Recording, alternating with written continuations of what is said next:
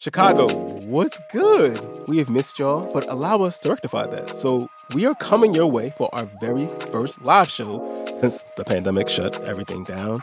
So we have some very special guests, including a special musical guest. So come rock with us. November 2nd at the Studebaker Theater. Tell your mama, tell your friends, tell your people. They and you can get tickets at nprpresents.org. We'll see y'all soon. I'm B.A. Parker. I'm Karen Grigsby Bates. And this is Code Switch from NPR. Karen, have you ever been to the National Book Festival? I did for the first time last year, Parker. Really? But because of COVID, it was virtual. Despite that, though, I had a great time. For those of you who don't know, the National Book Festival is this book event in Washington, D.C., created by the Library of Congress at the behest of then First Lady Laura Bush. Mm-hmm. You know, it really runs the gamut. I mean, this year they had Janelle Monáe, they had Black women who write about their sewing. They even had Nick Offerman from Parks and Recreation discuss the American frontier.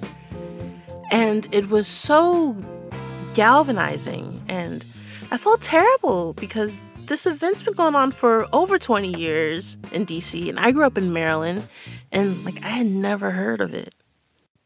And really, the festival's designed for everyone. It is not a festival that only features high literature. It's like there is something for everybody there. Oh, I totally wandered the floor buying things that I did not need. I think I bought a pair of socks that look like the Snowy Day cover by Ezra Jack Keats. Yeah. I don't need those. Yeah, you do. I got them. You do.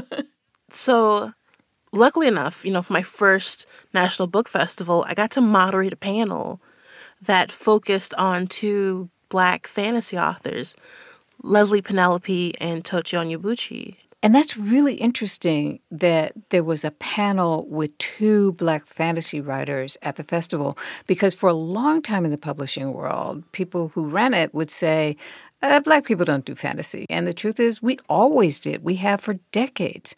It sounds like they're leaving money on the table. Yes.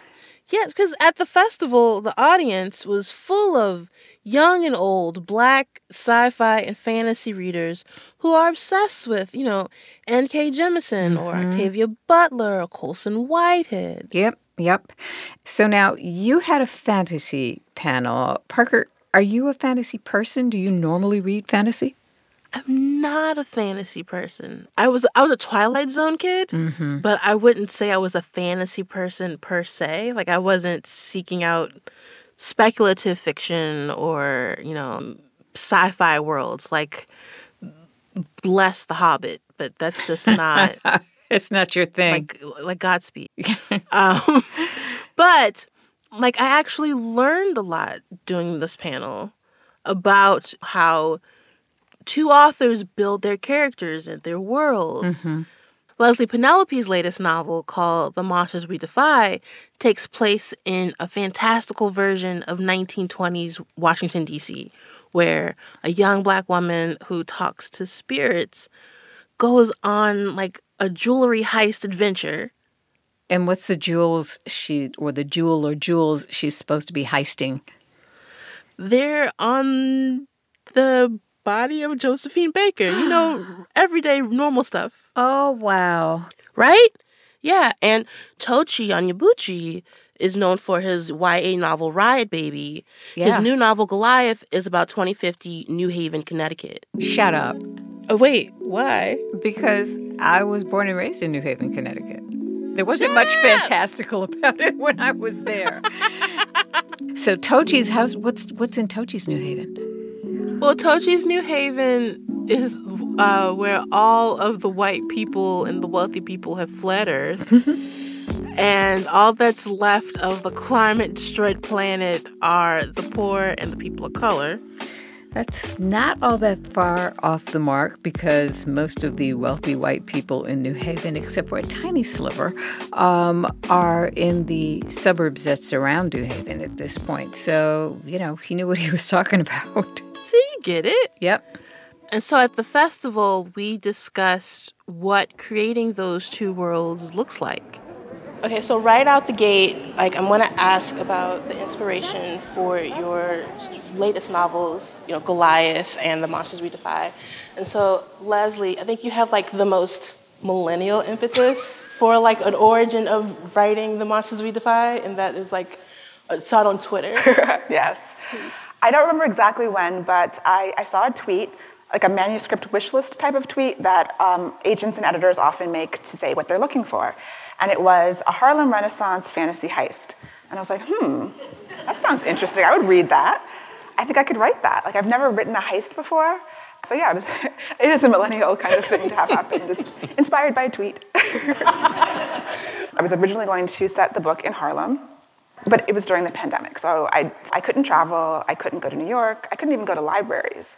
And I live in Maryland. As I said, I went to Howard. My family's from DC. I grew up in Maryland for most of my life. And so I started researching DC and finding all of these amazing things that were happening that I hadn't realized were happening during that time period in DC, like Black Broadway, which is U Street. And I spent a lot of time on U Street in college and post-college. And I was like, this has to be a DC story. I don't read enough fantasy books about DC. I just wanted to add to the knowledge of this place that is my home. In the late 1800s, DC had the largest population of Black Americans, bigger than Harlem. And a shift happened later on. But there was so much going on here that I didn't think people knew enough about. And a lot of it was very inspiring to me in the various characters that appear in the story. And so I knew I wanted to have a heist, so I needed people to steal something. I needed to know what they were stealing. I had no idea. Who was the bad guy, who they were stealing it from. Like, I had nothing but Harlem Renaissance era, fantasy heist. And so, Tochi, what was your inspiration to get into the world of Goliath? So, it's funny. I was actually, in 2013, I was in Ramallah in the West Bank working with a prisoners' rights organization. Mm-hmm. And at the time, I had this idea for this like mosaic novel of these people set on a space colony, and it was going to be very literary. It was like Mad Men in space, right? But I was looking at it, and like all the characters in there on the space colony were white or white coded. And I was like, wait a second. There are no Black people on this space colony. Where did they go? And I was like, oh, they got left behind. And when I was in the West Bank, the Arabic word for Palestine is Philistine. And I grew up in a very biblically robust household. And so I figured I knew about the Philistines and David and Goliath. And so I wrote this short story about this group of Black and brown brick stackers in New Haven. And then it sat on my hard drive, unsold for a number of years. And then back in, I want to say, end of 2014, I returned to it because one of the things that happened when I first wrote that story was I knew immediately that it was the best thing that I'd ever written. And so I wanted to tap back into that. And then I started writing more about the characters. And it was like the most vibes situation ever. Like, normally I'm a planner, but I was just like, let's just see where this goes. And then Goliath just sort of came out of that. Well, it's also what's great about that is within the context of like the fantasy genre, there is kind of this liberation or this whimsy that comes with the creative process. But even in your works, there's still like the weight of Black reality is still there. And so I am curious about what draws you to that. Because it could be like, a universe that has no colonialism, has no racism, homophobia, sexism, but that's not how it goes even in the fantasy. Yeah, I always am writing about Black people, even in a secondary fantasy world. I like to have my default be Black. So often you hear about the white default in literature, and you're assuming a character is white unless you're told otherwise. In my books, just assume a character is Black unless I tell you otherwise. And so you could, and maybe in the future I will explore like worlds where there aren't the conflicts that we have now, but I do believe that on some level you need some kind of conflict. And because fantasy and speculative fiction in general is a good mirror to hold up to our world, I love it because you can reflect some of the problems that we have in different ways without the baggage that we carry, and hopefully get people to look at them in a different way, and maybe see them through a different lens. But even in The Monsters We Defy, takes place in 1925, Washington, D.C., it's not about racial conflict. It's about a thriving Black community in D.C. It's about, this place that existed, that was real, where you could live your whole life shopping at Black businesses and, only working for Black employers and things like that. So the larger environment of 1925 America is there, but the villains aren't white people, and the villains aren't racism necessarily. And it's really just a very Black story. And I thought that, we need that too. We need to see our people thriving, and even in the past, because that gets overshadowed a lot of times. When I think of 1925 at first, and I was like, how am I going to write this story without it being about Black pain? Because I just think of, the rise of the Klan and lynchings and all these other things that were happening at that time. I didn't want to write about that. So I found a way to still tell the story, still tell about these lives that are impacted by all of those things that are happening, but people who actually in real life managed to have wonderfully rich lives that were full and happy and just in control of themselves and in control of their environments to the degree that they could. Yeah, I think one of the biggest sort of breakthroughs particularly in science fiction and fantasy over the past, I don't know, I guess you could say 20 years, 15, 20 years is less now the subject matter and more the people who are writing. That seems to be the biggest thing, where now we have more, people of different genders. We have non-binary authors writing and publishing more in traditional outlets in science fiction and fantasy, more people of East Asian backgrounds, South Asian backgrounds, African backgrounds, et cetera. And one of the interesting ways in which that intersects with genre is that science fiction in particular is very colonialist in origin, immensely colonialist. You think of all those first contact stories, a lot of them are, it's white dudes going to a place where there are already people or things, and then just making it their own. That's what all those settling on Mars and terraforming Mars stuff is. It's literally Columbus and genocide, and you're the hero, right? But what's interesting now is that now you're seeing this genre space being not taken over, but being filled now by the children and grandchildren of empire. My grandparents were British colonial subjects, right? So I would have a very different perspective on what science fiction and fantasy can mean to me versus somebody descended from the colonial overseers and what have you. So I think that's a big part of where a lot of my perspective on science fiction comes from. At the same time, it can be a very tough space to live in when writing, or when sort of analogizing the Black experience in these spaces. It reminds me of, I think it was a piece that Gene Demby wrote back in 2015 about Black reporters covering, Black death, or a lot of what was happening in America with regards to the officer-involved shootings, because now you have people that are performing this professional duty of documentation, but at the same time, the people that they're reporting on are people that look like their cousins, that look like their moms and their dads and their brothers and their sisters, and they quite literally have skin in the game. And there's something that does to you. And I feel similarly, Goliath was not an easy book to write. It came out of me relatively quickly, but it wasn't an easy space to live in, because I was also writing about the place that I lived in at the time and still live in. And I was oh yeah, what if nuclear fallout and these places that I love are just gone? And so, I do think at one point I would like to write about a place where there's no colonialism. That'd be really cool. But the thing about it is that it would also be a wild, and maybe the wildest stretch of my imagination. Because I have no idea what that would look like. It's easier for me to envision what the world in 2050 after climate change and nuclear fallout would look like than it is for me to envision okay, what could a world without colonialism look like? Well, geez, told you. No, okay, this is an incredibly naive question on my part, but it is as someone from the outside. I was never a sci-fi kid, but I am curious. It seems like the fantastical stories that bubble up into the zeitgeist seem to be like, the dystopic or the post-apocalyptic? And why is it, I guess you've answered this a little bit, but like, why is it so easy to lean into the dystopic? Like, why is it never like this Wakandian world where, people recycled and it's 2080 and, women and non-binary folks are all together and it's wonderful. Like, why is it never that becomes the discussion? Like, the girls on the subway have been reading Parable of the Sower like mad right now. No. And so like, why is it we lean towards the dystopic?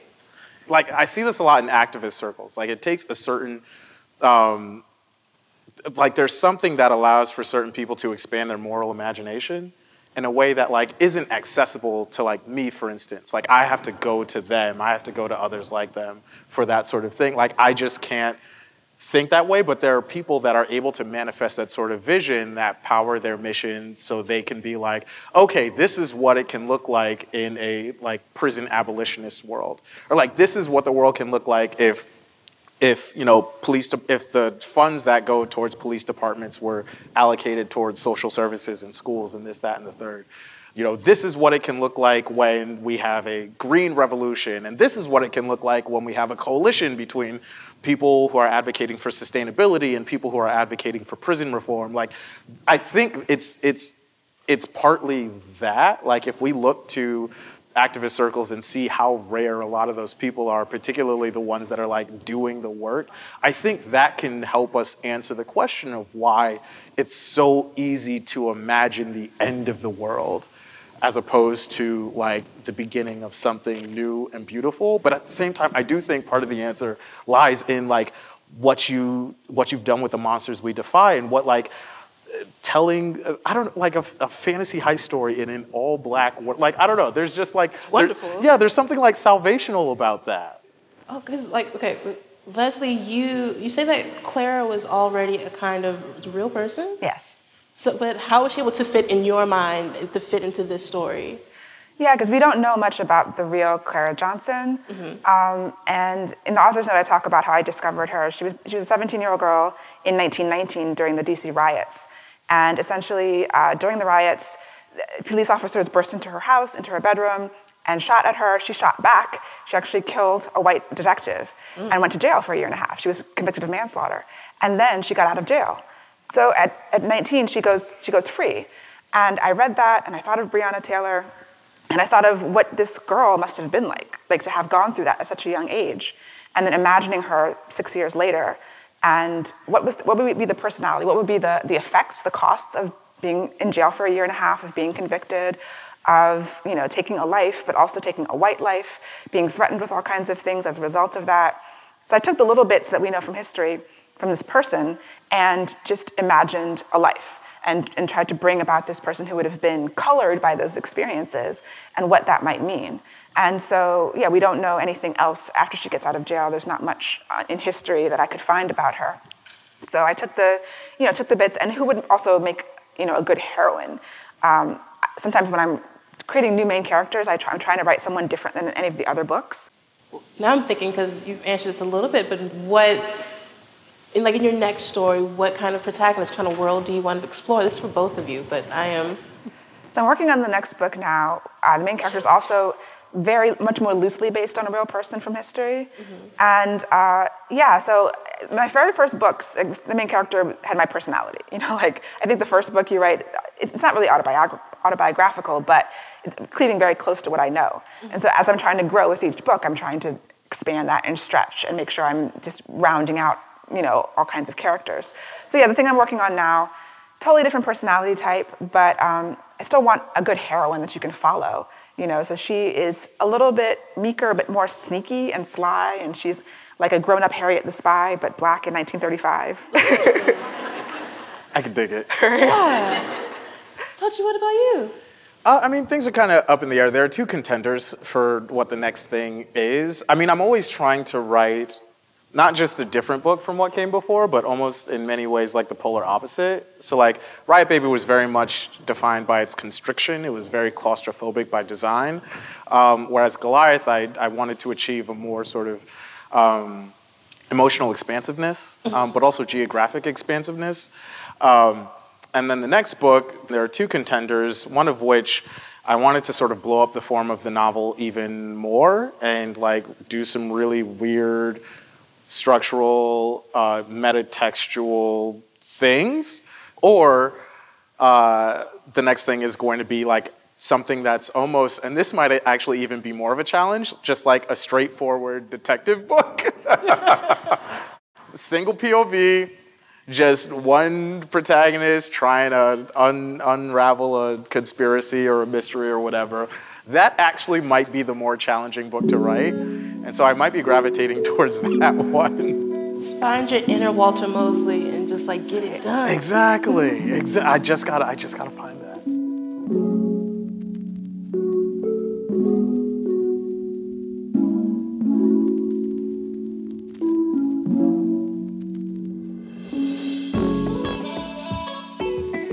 After the break, Karen, I've got a lot of questions for you about what we just heard, but also about publishing and fantasy and race. So stay with us, y'all.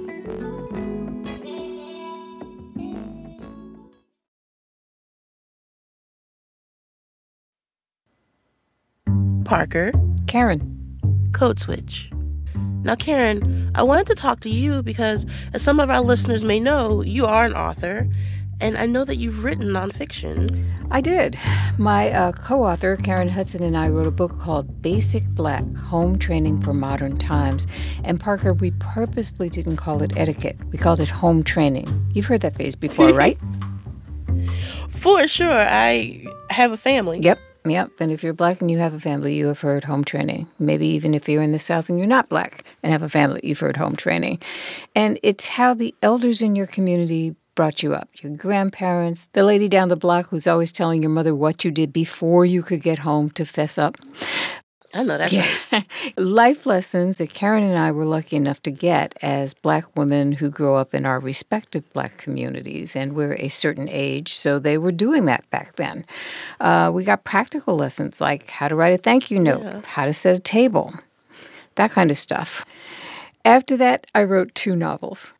When going from nonfiction to fiction, what did fiction allow you to do?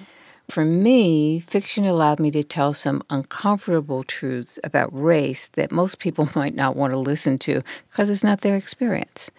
So, for instance, in the first novel, Plain Brown Wrapper, the protagonist is a snarky Black female newspaper reporter in her 30s who brings up race whenever she feels she needs to, which is a lot, things being as they are.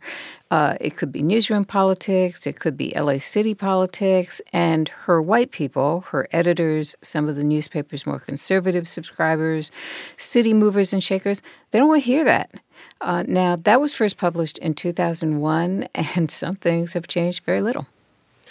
I mean, the first thing that I can think about is something that Tochi said about Leslie's work that really resonated with me, that I think goes along with what you were talking about, is Leslie's choice to create an all-Black space and how that was actually quite liberating to see.